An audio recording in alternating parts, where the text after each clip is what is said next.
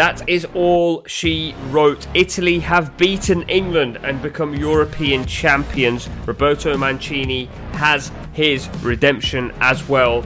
I speak to Gianni, who's an Italy fan, and his dream came true. The tears of joy that I thought I was going to experience didn't happen, and I'm just nervous, I'm sweaty, I'm holding my wife's hand, and she was like, this is hurting, chill out. Ex-youth player Ollie talks about his experiences at the hands of racism. I think it's getting worse, and for me personally, it is draining, because you think, did I do something wrong, even more so than one of my teammates? And Nazim tells us why he's trying to get a refund on a recent purchase. I've been a Netherlands fan since '98. We don't get official Netherlands merchandise here, so I ordered a jersey from the UK. If you haven't already, make sure you subscribe and follow the pod. Let's get into this episode.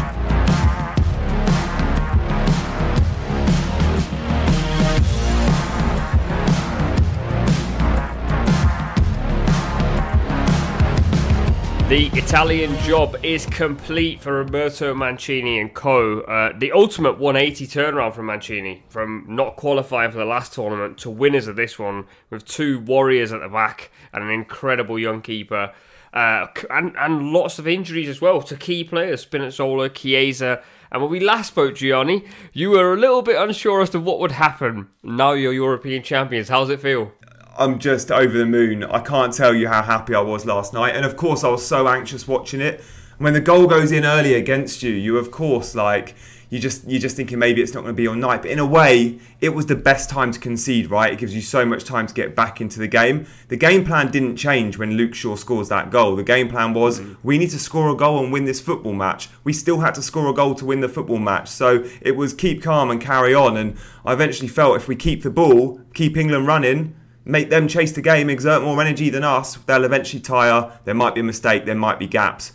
And we got our equaliser. So yeah, when it went to penalties, of course I was nervous, but in a weird way, and I think I said to you a few days ago, I was confident going into a shootout knowing we had Donnarumma on side, and he was magnificent. I know Pickford was too, but yeah, that massively helped, having the big guy in goal. Yeah, I mean, when the penalties happened, the fact that Pickford saved two and still lost is quite insane, because for an England keeper to save two in the first place is difficult. And when Jorginho missed, what was your reaction at that minute? Mate, I've never got emotional watching football. I adore football. It's never brought me to tears until last night. And just before Jorginho takes that penalty, I'm a mess. I just start welling up, thinking that we've won it, right? I'm overconfident. I'm like, we've got two bites at the cherry here. Jorginho's got to score, but then also England have got to. So I was just like, Jorginho's going to stick it away, just like he did against Spain.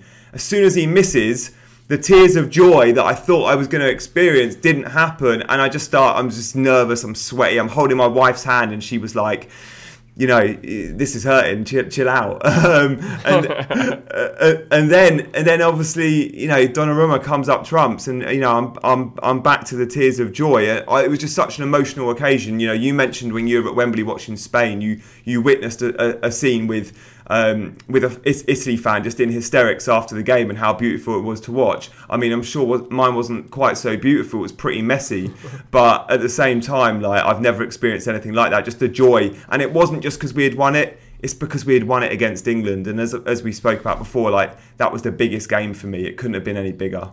And let's rewind a little bit to how it sort of played out. Italy, obviously, as you mentioned, conceded early. For England fans, that was the dream start, where actually I also agree with you a little bit. Tactically, I don't think it suited England.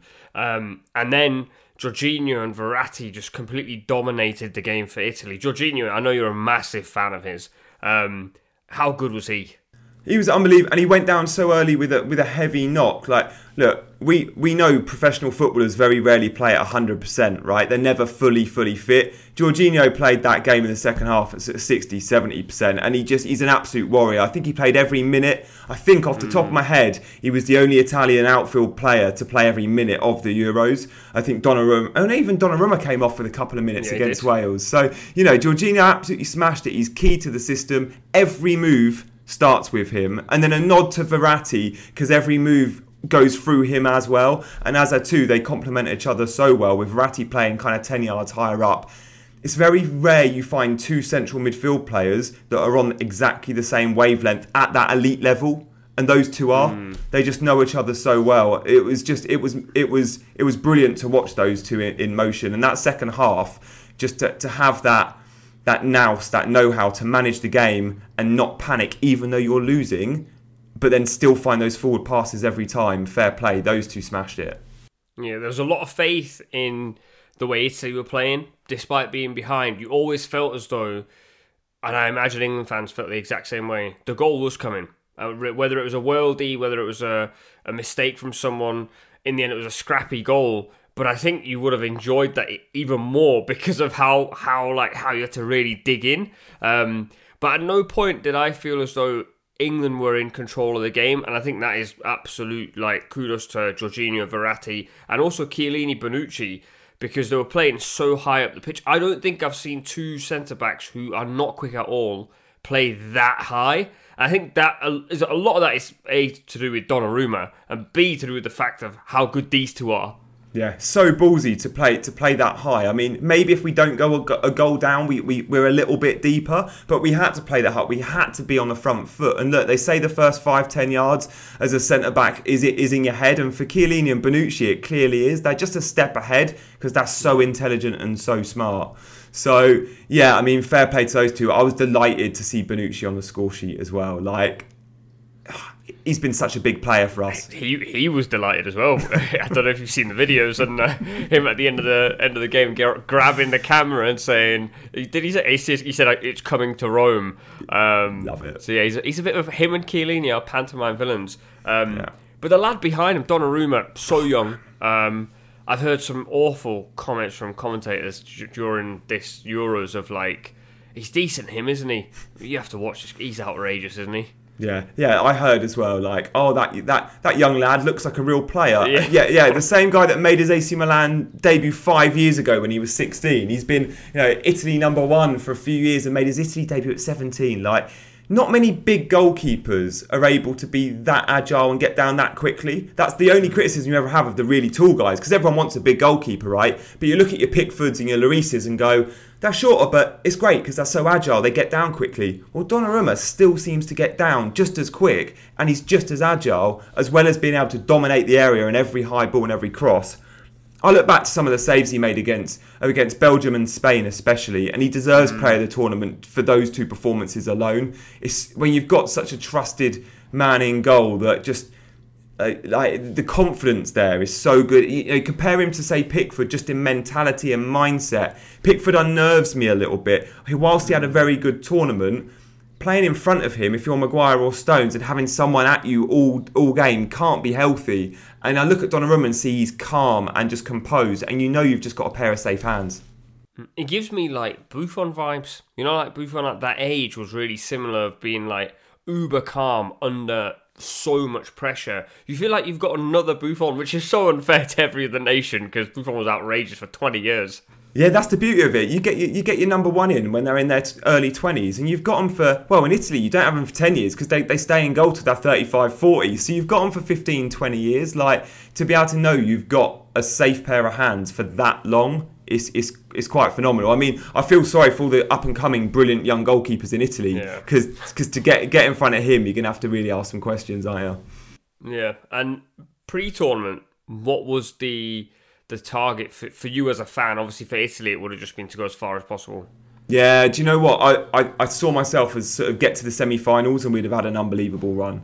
I really did. I was worried about France. I thought Portugal looked good in the friendlies. The dark horses I fancied early on, which didn't do so well, was Turkey, who did poorly, and Denmark, who did well. But then, of course, England with their run and their side of the draw in the games at Wembley. So I'd have been delighted with semi-finals. So once we got playing, and when I was seeing some of the big guns dropping out, I'm not going to lie, by the third group game, I was thinking we could win this just by going off form. But then so often we've seen in years gone by, the best team doesn't always win a major competition, right? They peak too soon. I remember watching Argentina a few competitions back in the World Cup, thinking they looked amazing, and then, they lose a scrappy quarter or semi-final, and I was worried that might happen to us, but look, we've just turned up. We probably had peaked early. I don't think we've seen the best Italy in the semis and final, but maybe that's because Spinazzola's out as well. Against Belgium in the quarters was probably our most impressive game. I mean, also lost Chiesa when he was looking so dangerous. When I think Chiesa came off, I felt as though the pendulum swinging to England here, because I was like, the main danger man's off. England was stepping off him, but England just didn't seem to get going. You spoke really well the last time we spoke about England and like England's hopes and everything else, and lots of things have happened. Do you have any sympathy for England because of the way the final played out? Do you know what? I'm not going to lie, I don't. I know I should do. I've got sympathy for English fans because I feel that pain. Like, losing finals is just horrible, and losing on penalties is the worst.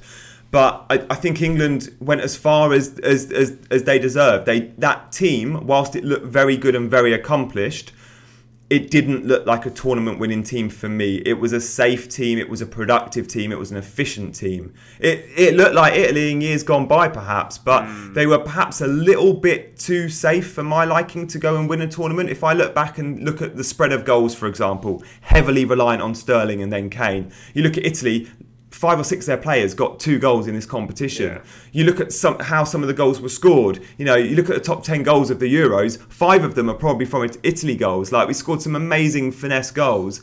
England probably didn't. So look, England's time will probably come. I hope it does for them. And maybe it's just one tournament too soon for what is a very young side. And maybe come Qatar, they've got a slightly better hope, as Gareth perhaps in the next sort of 12 months tries to add a little bit of creativity to the team. They're a little bit safe at the moment, and we saw after Russia they went from a back 5 to a 4 and it worked quite nicely.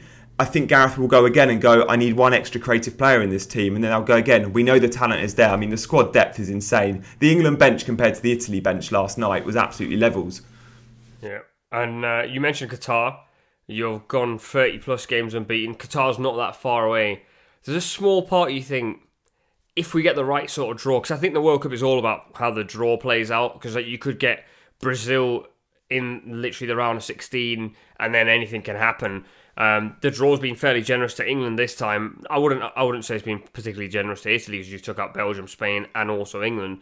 Are you looking at Qatar and thinking this Italy team could win it?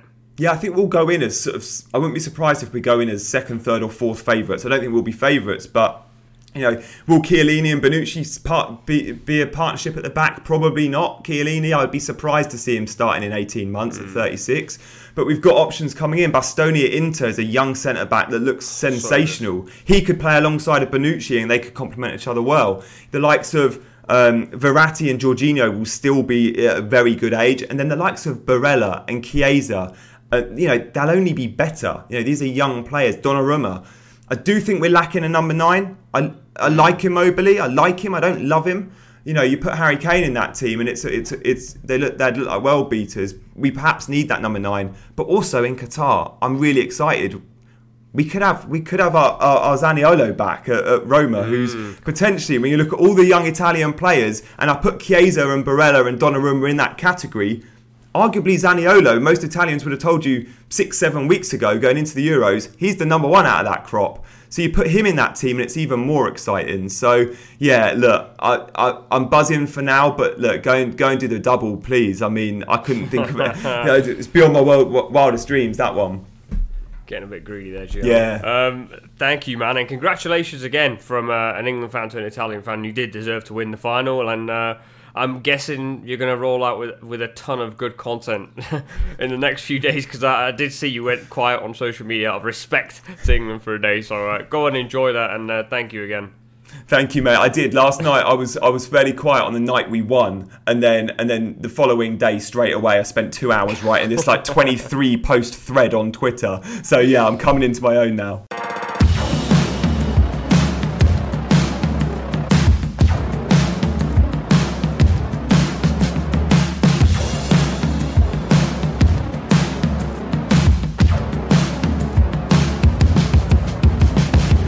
We're joined by Ollie, who's an England fan and was also at the game. First of all, being at a Euros final and witnessing England must have been a pretty big deal.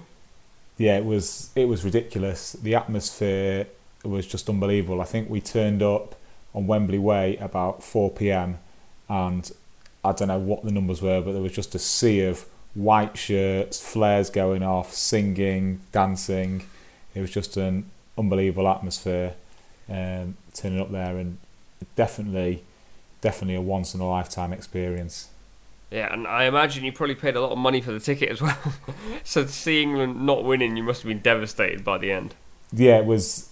Yeah, from I'd say 4 p.m. till 11 p.m. was probably the greatest footballing game event I've ever been to, and then it was just as though someone had died. It was just the atmosphere just went completely flat, and that walk down Wembley Way is not the best at most of the time, but in the rain after losing in a European Championship final was pretty depressing. Can imagine. And obviously loads has been said about the fans and England fans in particular after everything happened. Lots of social media clips going around. What was it like getting into the stadium? To be honest, that's when I said that we got onto Wembley Way and we came out the station. It looked fantastic, and then as you walk down the steps and under the bridge, I literally came out, and the first thing was a glass bottle just came flying past me and smashed in front of me. And so outside on Wembley Way, there's a lot of people obviously there trying to enjoy it, but without tickets. And it wasn't a nasty atmosphere, a horrible atmosphere. It was just typical drinking all day, drunken English fan behaviour. You know, throwing bottles, throwing cans. It wasn't overly aggressive, but it wasn't particularly friendly or a nice place to be. Getting into the stadium, we decided because of that to go into the stadium pretty early. I think we went in about 6ish, and yeah, it was a complete shambles. The COVID checks and the ticket checks. I could have shown the guys, the stewards, a picture of you on my phone, and they'd have just waved me through. They weren't checking anything. And then once we got into the stadium, the atmosphere was brilliant. It was really good. You know, it was that party atmosphere, but inside, obviously everyone had paid good money to be there, so everyone was just enjoying it. It was a really friendly atmosphere. We did get a group of people that stormed in into the section we were in. It was just probably, a 30-second period. There was just tens of fans just streaming through. I think we eventually managed to shut the doors. But yeah, the atmosphere in the stadium was fantastic. But obviously, I'd say the security at Wembley wasn't great. And then leaving the stadium, so what I've seen and what I've read is that loads of fans tried to storm in. There was loads of fights and things. And as you mentioned, leaving the stadium, the atmosphere was completely dead. But there's also videos of fans then as well causing problems and getting into fights and whatnot. Did you feel during the game or on the way there, etc., that at any point something really bad could have happened to yourself or someone around you? I did. The only time was just that part on Wembley Way before the game. Like I said, it was just that drunken behaviour of I don't know how the police or how they allow people to pay in glass bottles and stuff like that. I know it's probably hard to police it, but coming out the tube and onto Wembley Way, they've got to do probably something better on there, because that's the part. I was with people that felt, I probably had too much to drink and was enjoying myself, but I was with people that really felt unsafe and weren't happy there, which was our decision. We moved away from it, then into the stadium pretty quickly. It's a difficult one for the police, because I have a feeling if the police suddenly turn up with all the riot gear and try and move people and get involved, the atmosphere can turn really nasty. And I think they took the view of not doing anything. Which also they're probably in a bit of a catch-22 position, and I guess there's been lots of big sporting events and lots of big games at Wembley, but that was a real unique experience that will never happen again. There's never going to be a situation, or very unlikely to be a situation, where England in a major championship final at Wembley, attracting crowds like that that just want to be there and be part of the atmosphere. You mentioned that you went to the game with some of the people. Who did you actually go with? I was with 2 or 3 friends, and there was sort of 6 or 7 of us that went to the game. So I was, when I'm looking through these videos, I'm thinking if you say took your kids or your wife, I'd imagine your feeling of what it's like there would have been completely different. Yeah, one of the guys we were with was with his wife, and his feeling, I could see she was really uncomfortable, and he was feeling, it made him feel, it was the atmosphere outside the stadium before the game that made them feel uncomfortable. I did think there was a guy with a young son that was in front of us during the game. I did think it's not nice for them to have had to walk through that to get to the stadium. Coming up Wembley Way past where Box Park was, it was pretty, not nasty, but just overly drunken, just disrespectful behaviour. A lot has been said about it being like a small minority, like a few spoiling it for the majority. And it's not the feeling of the nation as a whole, but 19 people have been confirmed to have been stabbed. Hundreds obviously broke into Wembley, and loads of bottles were thrown all over Trafalgar Square. And I don't know if you've seen this video, but Trafalgar Square was an absolute mess. Whichever side of the fence you sit on, I think this weekend has once again shown that English fans turn up, and wherever we go, we cause problems. And it's not all of us, it is, but there is some of us that are doing it. The question that comes to my mind is why? Why is that happening? I guess it's the attitude of, I don't know what happens, to be honest with you, I don't know what happens when other countries play in other countries and other cultures, but it's the attitude of being out drinking all day. It was just, obviously that's the first I've heard about the stabbings and stuff like that, but the stuff I saw was just pure drunken behaviour. It was people that had probably been stood there since 10, 11 o'clock in the morning, downing beers, vodka, whatever they could drink, whiskey, anything they could drink, and just thought it was funny to, finish my bottle of beer and just throw it into a crowd of people, or pick up a traffic cone and put it on someone's head, or throw it at people. It does ruin it, and I think it, when you said before, people that have got young children there or there with their families to enjoy it, it definitely spoils it for them. But I'm certainly not defending these people. The bits I saw wasn't malicious. They weren't, I didn't feel that someone was going to come up and suddenly bottle me or attack me or something like that. But I did feel that I could just be stood there and get hit by a flying bottle, which is no better. So I did feel it was more just drunken, mainly young guys, just drunken, aggressive behaviour, rather than malicious trying to find a fight or something like that. I wonder if the fix here is, and I'm probably going to sound like a massive Scrooge, and it's very easy for me to say because I don't drink.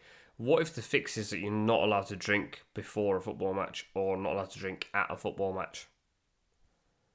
Yeah, I think there's lots of options. I think not drinking at a football match. I think anyone that was there last night with that atmosphere, you don't need alcohol to be able to enjoy that, or to get a buzz from that type of atmosphere. But even just having, when you've been, it didn't feel, and maybe because of COVID and stuff that's gone on, it didn't feel like there was proper designated fan parks. It didn't feel very well organised.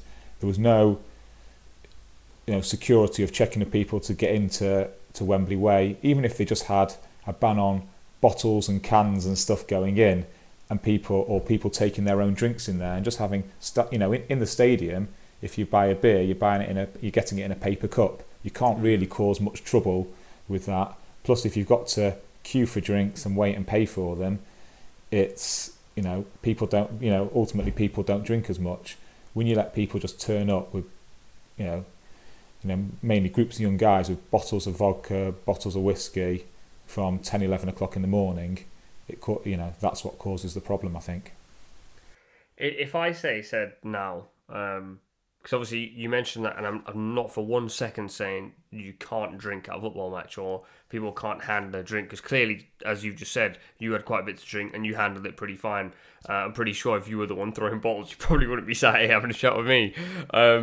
If I said now, let's say I'm Boris Johnson, we're banning alcohol at football matches or before a game, and there'll be alcohol. You get tested before you go into the stadium if you've been drinking. Would that deter you from going to games? Not at all.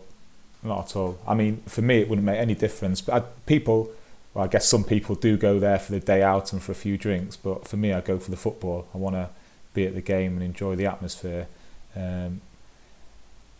it's just, yeah, the problem is, I guess, with anything, policing these things, how do you do it? I mean, yesterday people had to have COVID tests or proofs of vaccinations, and honestly, I promise you, anyone could have just walked through there yesterday. It was a complete shambles. So having that, and other sports, I don't know what attracts that behaviour, because you can go, at football games in England, you're not allowed to say, is it more the attitude? Because if you're allowed to drink at your seat during the football, would people drink less before a game? So I've been at games before where people will, stand and down beers because they think, right, 10 minutes to kick off, or they come in at half time and they think, right, I've got to drink 2 beers in 15 minutes or 3 beers in 15 minutes because I can't take it to my seat.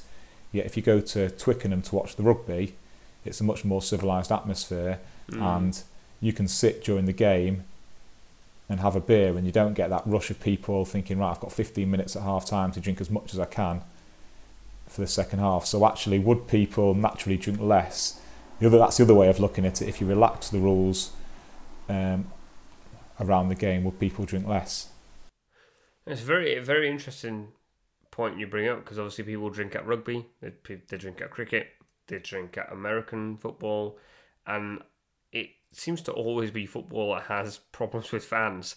And maybe that could be the fix. I don't know if Boris has listened to this by any chance, but maybe we give that a try for the coming Premier League season, where you're allowed to drink at your seat. I'm just thinking, me being a non-drinker, and I think I've been out with drunk people many times, and I can speak from my experience only. I feel quite uncomfortable around really drunk people because I don't know what's going to happen next. So whether they're aggressive towards me or not, the feeling of oh man, if he decides to just do something, it's just not a really healthy environment to be in. But on a night out, that I don't feel like that. But at a football match, I feel exactly like that. And I've been to watch cricket, and I don't ever feel like that.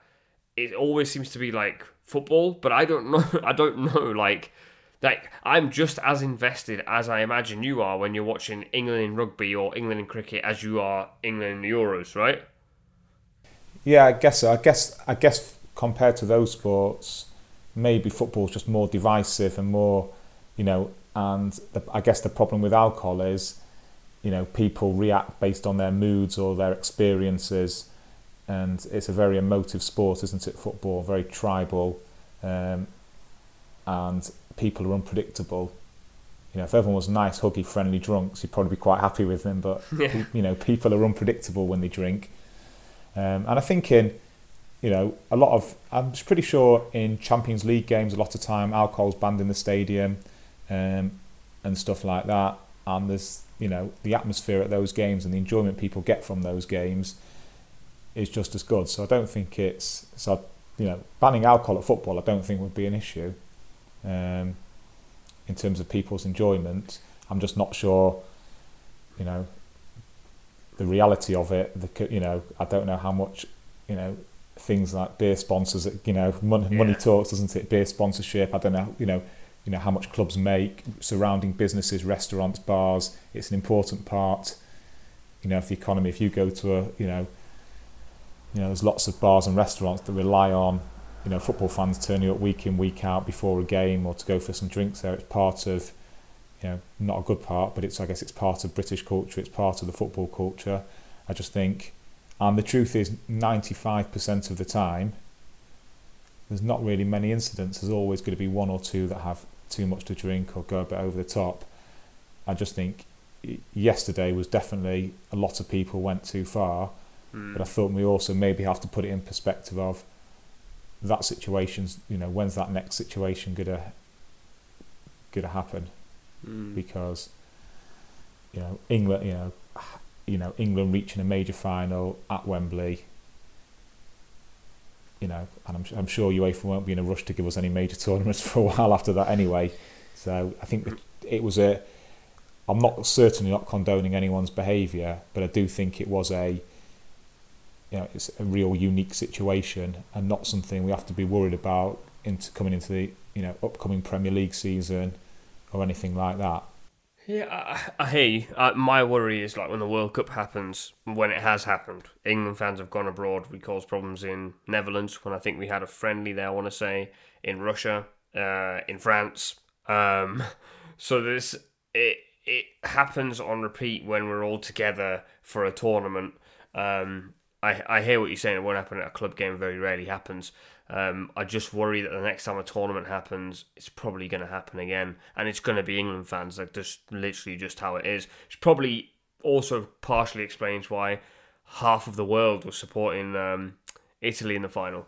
But you've had a great experience at a Euros final. I feel like I'm leaving this on a very somber and dark mood, but I'm sure despite England not winning, you still had probably one of the best days out you could have possibly dreamt of, bar the result. Exactly. I think forgetting all that went on, being in that stadium, I know there was, I don't know how many people officially were in there, but there was at least 85,000 people in there, of which at least 80,000 were England fans, and you know, the atmosphere before the game, the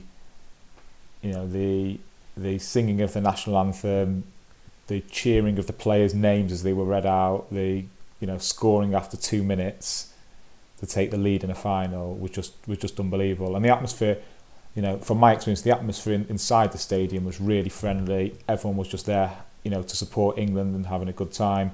There was obviously a lot made of fans booing, players taking the knee before the game, and booing. I'm sure there was some booing of the Italian national anthem, actually, come to think of it. But it wasn't anything that they didn't drown it out. It was, the fans, the atmosphere, everyone was behind the team, and it really was an unreal atmosphere inside the stadium yesterday. Well, I'm glad you had a good time. Hopefully the next time we talk it will be much more cheery, because I imagine you're a very nice drunk. I imagine you're the sort of guy who's like, I love you, mate, to every stranger. Ollie, thank you very much for your time. Cheers. Good to speak to you. What's up, man?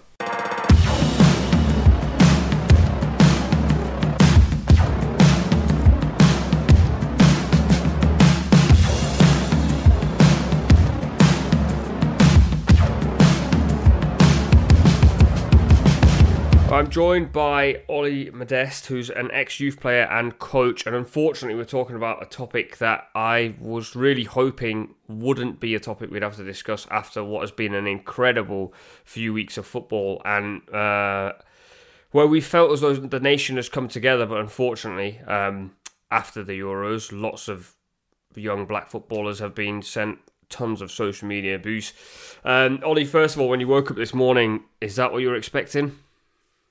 Sadly, yes. I think once again, it's something that is expected for these sorts of players in these sorts of situations because of the environment they're put into. Like the pressure they're under is a little bit extra because they know that they've got the full support of the fans nationwide, globally. But when it's going right, but if it goes negatively, then there is the potential for this to happen. What can be done? Because unfortunately, when I was watching that penalty shootout, I was probably thinking exactly what 90% of ethnic minorities were thinking. I was praying that Saka didn't miss, because I was thinking tomorrow morning when this kid wakes up, he's going to get a lot of stick. Not because he missed a penalty, because he's black and he missed a penalty. Yeah, I think that is, and he is just a child, and that is. He's a young professional. He's just started out the game. Yeah, he's been a standout performer, but he's still so young in his career and he's still developing. But I just think there's got to be harsher punishments for it. You have the stadium closures, you have your fines, you have your social media companies that are now they're trying to delete posts or get things over to the police. But I still feel like there could be more that's done in terms of harsher fines and more people held in accountability for their actions. They want to watch the football, so if you take that away from them, the privilege of watching the football, you can't go to the stadium and you get a lifetime ban if you're caught. I think that will deter people from doing it a little bit more. It's a little bit concerning, coming to your point of like doing more, that when the COVID stuff was happening, it still is obviously going on, Instagram, Twitter, Facebook, all these platforms created these ads within probably like a day, even less, which you'd click through and you'd follow the instructions, etc., etc. I don't know why social media companies aren't just going, all right, he's racist, let's get rid of him. Or even better still, every time you log in, or the next time you log in, you have to give your ID. That feels like such a simple fix. Yeah, 100%. And they've got the technology, and you can see the advancement they've got in technology. Everything is live, everything is very instant. You can click and post a picture. You can click and send a comment. Why can't I click and have to confirm exactly who I am? So there is full accountability for every picture, every tweet, every comment that is sent out. And I think away from sports, when Gary Neville was on TV, he said that this is essentially a problem with top politicians as well who've had double standards, as we've seen. Don't need to mention any names. It feels as though like this is common on the street as well. It's not as like you'll know better than me, but within sports we see it when things are not going well. But on the streets, if politicians are saying that taking the knee is rude and it's offensive to some people, so you shouldn't do it, this is just going to get worse. Yeah, 100%. And I feel that is the double standard that comes in, and the sense of hierarchy. And if a politician can do it, then why can't the man in the street do it? The woman in the street say these things because they're seeing that the politician's saying this on their TV screen. And it's the same with everything that's going on with the COVID situation. They say one thing and they'll do another thing themselves. So again, the double standards creates an opportunity for these negative, and it's a minority in most cases, for them to pounce on any opportunity that they see to spread their little bit of hate and their little bit of negative comments. But you say minority, so if I'll just look at football for an example, and in particular the Italy-England game, if there's 80,000 England fans there and 10% are the minority, that's 8,000 people. Mm-hmm. And it's still a lot. It is still a lot, and one is too many. But I think it's such a big problem that we've not controlled and we've not wanted to totally eradicate in just an instant, that we've got to slowly do it because, like we've just said, the politicians have their double standards. So everyone has their own little mindset of, oh, I can get away with saying this because such and such has said this. Have you, in your, whether it's been as a player or just as a person, come across racial abuse to this extent? I have. So when I was younger, playing, but I think it's getting worse. And for me personally, it is draining because you think, oh, did I do something wrong? Even more so than one of my teammates. And you come away from the football, something you love, and it's like, oh, well, I had a bad game, but should I quit? Should I do this? Because whoever it is in my team done exactly the same thing, but doesn't get the same level of criticism. If you don't mind, you mentioned this happened when you were younger. Can you just tell us what happened in that situation? So we played a youth cup game, and we went out, and it was a tweet or an inbox tweet from a fan, and so we was 16, 17 years old when it happened, and it was just, oh, you have no place within the team because you done such as like you done missed a tackle, and they score at the end of the game. It's a big deal for them and a big occasion for us as a team and for me personally. But it was a sense of, oh, well, what now? Where that doesn't make sense to me, similar to what's happened at Wembley, and I'm sorry you had to go through that. It's not too dissimilar for me. I've been through it myself as well, and the reason I'm asking this next question is because I'm unsure of how this makes me feel. But when something like this happens, do you feel like you become closer? Do you feel like you go, I want to be more British now to prove these people wrong? Or do you think, actually, you know what, do one. I'm gonna go towards the heritage of my parents instead? I think for me, I never told anyone. I just sort of got on with it. I didn't really pay it much attention. So I think I swayed more. I'm British, so I'm gonna prove you wrong, and this is what I'm about, and I'll show you differently. It feels. I can imagine had you scored the winning goal in that game, they would have loved you to bits. And that is that's one of these things that is completely unexplainable. Like it's almost as if like being black actually doesn't matter until it goes wrong, or being ethnic minority doesn't matter until it goes wrong. Do you fear that, like, if say you go back into getting into coaching, or let's just say for example you get signed by a team, do you still have that like fear of, if I do something wrong, that could happen? I think so. I played for a little while afterwards, and I never got anything afterwards, so I never really thought of it. But now, like I said, if I was to get signed now in the current climate, I think it would definitely be in the back of my head that if I do this wrong, if I misplace this pass, if I miss this opportunity, if I commit this foul, then I could potentially be a victim of um, these things now. Where does the blame lie for this? Is it the government? Is it the government? Is it social media companies? Is it? I don't know. Like, where is the blame in this? I feel like it's they've got to, both of those parties, the government and social media, have to have a major share of this blame, because they are providing the platform in the social media companies to directly get to these players, because the majority of these people will never see these players, or some of them won't even attend a stadium or a game to verbalise it at a stadium. But then also the members, the government and the members of parliament, they're showing their sort of standard of this is acceptable, we can say this and do this, and it's just picked up on by other normal members of the public, who then pass it on to their friends, their children, and it becomes a direct line straight to the footballers. It's just shocking, isn't it? Like, we're sat here talking about this topic in 2021 after England had an incredible run to the Euros, which, by the way, for anybody who's listening to this thinking, it's just two guys of an ethnic minority background feeling sorry for themselves, Raheem Sterling scored a strong majority of England's goals. He also contributed to Harry Kane's goals.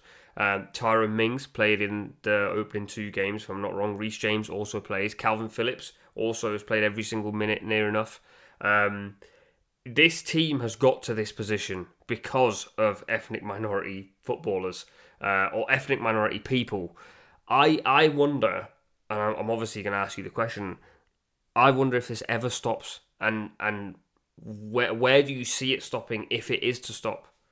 I want to say positively, I want it to stop, so I do think there is time for it to stop, and I think as long as everyone is on board with the taking of the knee and respecting of everyone, accepting of everyone in the game, no matter what race they're back from, no matter what colour of their skin, I do think there is an opportunity for us to stop this and eradicate it from the game, and that then in turn goes into society, because football and sport as a whole plays a massive part on people's mentalities and ideologies. So I want to say definitely there is hope that this can be stopped. Do you think they should take the knee next season? I know we haven't spoken about it, but crowds will be back. Do you think that could end up causing more harm than good? And this was the thing in the Euros when teams decided they weren't going to take the knee. It was a big talking point because they wouldn't. And for me, that's a sign again of an opportunity for a team, a club, a set of fans to say, no, we're against taking the knee. We're against this because X, Y, Z. Whereas if it's not a political thing and it is just a stand against racism, stand against discriminatory behaviour, then I think everyone should take the knee and have their own way of expressing that they are standing together against this sort of behaviour. So taking the knee or everyone standing together as one just before the start of the game, again, is just a sign of it's a solid effort again for everyone. You do have, like, Zaha doesn't take the knee. Brentford, as a club, have said it's just lip service, so they don't want to do it. Do you think football authorities should do more where either they say it has to be done or they say it's fine if you don't want to do it? I don't think it should be a dictatorship, and I don't think it should be dictated to a club, a person, an individual, because they may have their own views for not wanting to do it. But I think there should be the opportunity for the space before the game for anyone that does want to do it, like they have done. So Crystal Palace have still continued to do it, even though Zaha doesn't want to do it for his own reason, and he's a minority footballer, so he's got his reasons why he doesn't want to do it. So I just think as long as there's an opportunity, and that's for the fans, for the coaches, and for all the players involved, I think that's the way it should go forward. All right, thank you so much, Ollie, for being so open. Thank you for having this dialogue. I'm sure you're sick of being asked questions about racism in football, but we need people like yourself to talk about this subject. So hopefully one day we can eradicate it from the game and also from the streets as a whole. Thank you again, man. Not a problem. Thank you for having me. Here we go then. It's time to look back at this wonderful Euros. I'm joined by Azim, who's a comedian and football content creator, huge football fan, and he is actually funny. Some comedians are not. Really? This man is. How are you doing, man? I'm good, man. Can't complain. I'm just very happy that the Euros are done now, and because I'm in India, and I can just go back to sleeping at a regular time and, just be a functioning adult again. How much of the Euros have you watched? Because I see your tweets every single day, so you're obviously staying up till like 5 a.m. Yeah, 4 a.m. and then just the tweeting for an hour after that. So, yeah, I mean, my marriage is not going very well, but, I'm sure I've watched pretty much every game. Yeah, I thought so. It's been a hell of a journey because the Euros have come at a time where, like, obviously I know the COVID situation in India has been really, really bad, as it has been here in England. And I think it's almost been like a little bit of a break for people where there's lots of fans in Hungary, lots at Wembley. It feels like we've gone back to reality, back to normal. Yeah. I mean, it just, like, I think the first time when I saw, was it Copenhagen or Budapest? I think both of those were like completely packed stadiums, and just seeing that was like, oh, like the world can be normal again. I mean, it felt nice to see it that way. And it's been a year in waiting, because obviously the reason it's still called Euro 2020 is I guess it's because they need to stay on brand and they need to have the years of the Euros on even numbers. That's the only explanation I have for it. No, also as a freelancer, I can attest to the fact that the designers would have charged them to change it again. So probably saving a bit of money there as well. I respect them. It must have been an Asian man running the Euro campaign. How was the Euros for you? It was good. I mean, I wasn't expecting much when it began somehow. But I thought the World Cup 2018 was a great tournament, like really exciting, really good matches. And this was pretty much at par, if not better. So one of the better international tournaments that I've watched on television. Did it live up to the expectations? Like, before the tournament, were you expecting it to be this good, so much drama?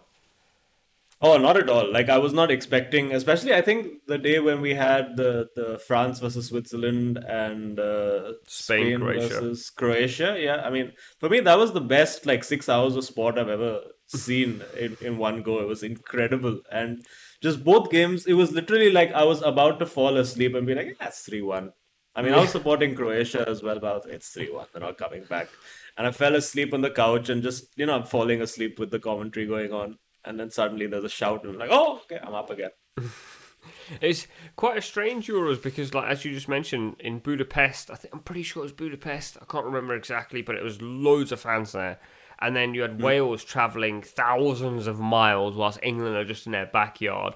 Like, that whole shift of, this tournament being from one place to the next, to the next, to the next, probably added an extra flavour. Yeah, I mean, I think everyone had away games pretty much except England. And I think it made it more taxing for most of the teams. But, England had the expectation and it's coming home to deal with. So I guess that makes up for the pressure of travels. and obviously you watched it, and it didn't come home. Who were you supporting? Being in India, I'm always keen to know who you guys support. So I've been a Netherlands fan since '98. So it's a funny story. We don't get official like Netherlands merchandise here, so I ordered a jersey from the UK, and by the time it reached me, they'd already been knocked out. So yeah. I was going to say they were quite disappointing, weren't they? They went out Very. to Czech Republic, and I think a lot of people looked at them and said they're making the semis. Yeah, I mean, I said they were making the semis. That's why I ordered my jersey with absolute confidence. Like, okay, quarterfinals, here we go, it's on.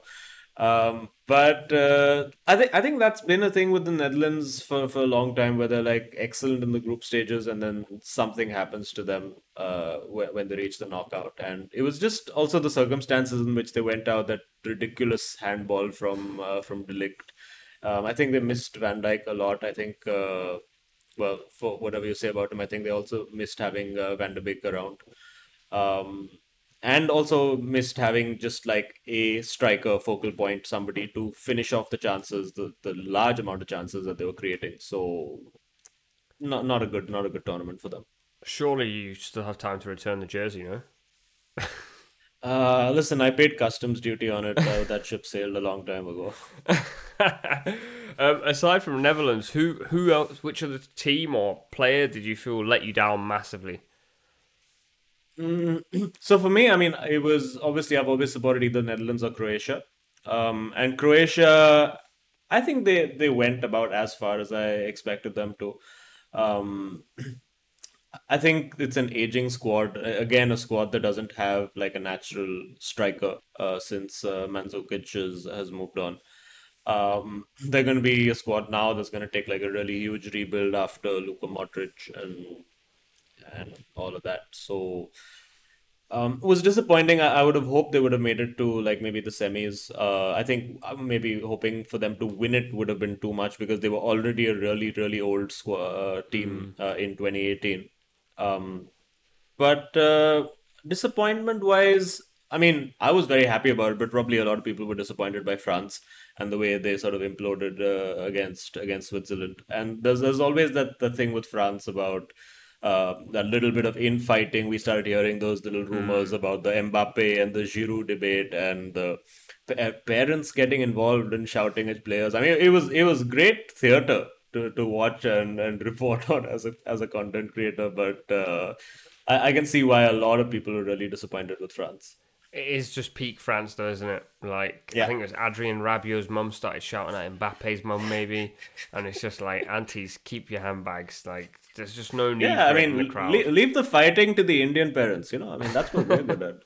There's no Indian players playing at the Euro, so we don't get that joy. On reflection, do you feel like the best team won in the end? The one won the tournament, should I say? Yeah, definitely. I think Italy, by far the most consistent team. I think they suffered a bit once the Spinazzola injury happened, because he was so central and so key to everything that they were doing throughout like the first 5 games of the tournament. But they had a good squad. They have a lot of depth. They had a great manager. I think Mancini used his squad really, really well. I think even the small gestures of like, getting almost everyone from the squad to get some minutes through the tournament just kept that togetherness and that camaraderie that they have. And yeah, I think they absolutely completely deserve to win. And considering the fact that they didn't even make it to like the last major tournament that they were trying to qualify to, and this entire turnaround within 2 years of being undefeated since then, it's a tremendous achievement. I'm gonna have to agree with you there. I think Italy were outstanding throughout the tournament. We've had a pretty long cycle of football. I don't think we've ever had a cycle of football where obviously we had the Premier League season, those games Monday, Tuesday, Wednesday, Thursday, Friday, Saturday, Sunday. Are you looking forward to a bit of a break? Or are you obviously not for your marriage? I'm saying from a football perspective, are you looking forward to a break? Yeah, I mean, obviously you can never have enough football, but yeah, I think we all do reach that point, because if it's on every day all the time, then where's the novelty of it? Like you need to like every good relationship, you need a little bit of missing to get the spice back up. Am I right? That is some good relationship advice. I'm going to throw some questions at you regarding the tournament and your favourite moments, etc., etc. Who's your player of the tournament?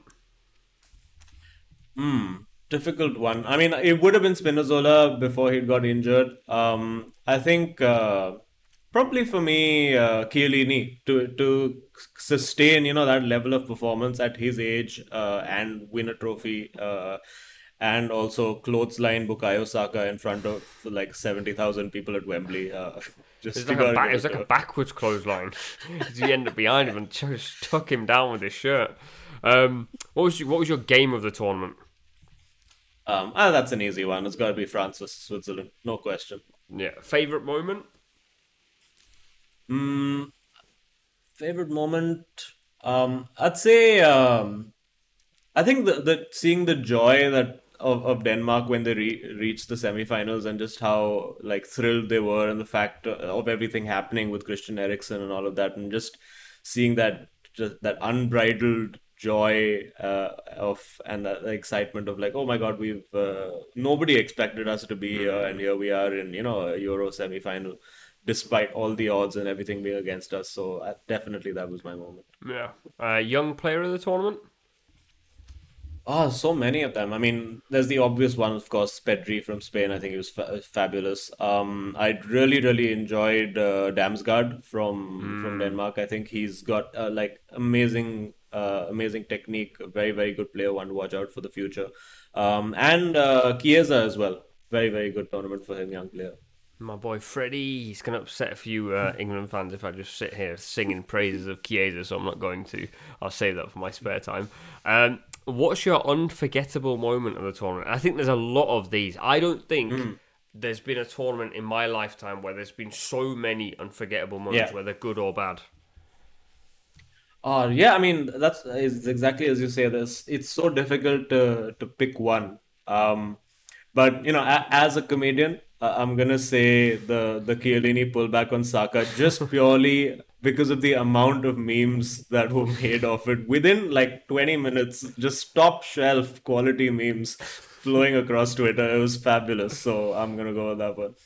And a tricky one, because you're going to have to cast your memory back. Goal of the tournament. I mean, there's the obvious one, which is Schick from the halfway line. There was... which one was it? I forget. It was... Yarmolenko had a pretty good strike as well. Shaqiri had a great one as well. There's a lot of them to pick from. But maybe I'm gonna say that just given the significance of the game, the first goal that Chiesa scored against Spain, that little nice curler into the top corner. Yeah, that was a good one for me. It's so funny because I was at that game, right? And a lot of people said that Italy-Spain game was unbelievable. And we went home thinking it was a really bad game of football. And then I came home and watched like extended highlights, like 17 minutes of the highlights. And I was like, we really missed a good game of football. I don't know what we were doing there. But we somehow missed this incredible game of football thinking it didn't even happen. Azim, thank you so much for your time. I will let you go to bed and hopefully your wife is still awake because... you don't want to be getting into bed going, I'm sorry, I was busy doing a podcast with some guy in England, because then she's going to be even more upset with you. Thank you so much, man.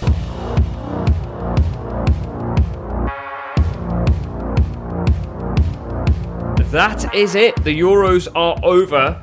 I hope you've enjoyed the pod. I've absolutely loved hosting the Nub, and I've absolutely loved all the guests that have come on, so thank you to the guests as well. Thank you for your support, for listening, and we are going nowhere. The 21-22 season will have us back here again. This was just the first series, so if by some chance this is the first time you're listening, make sure you subscribe and follow the pod as well, because as I say, we are going to be back. And if you have some spare minutes at your hand and you haven't listened to the rest of the pod, then make sure you go back and give it a listen. There's a few weeks until the season kicks off. Until then, I'll see you at the start of the next season.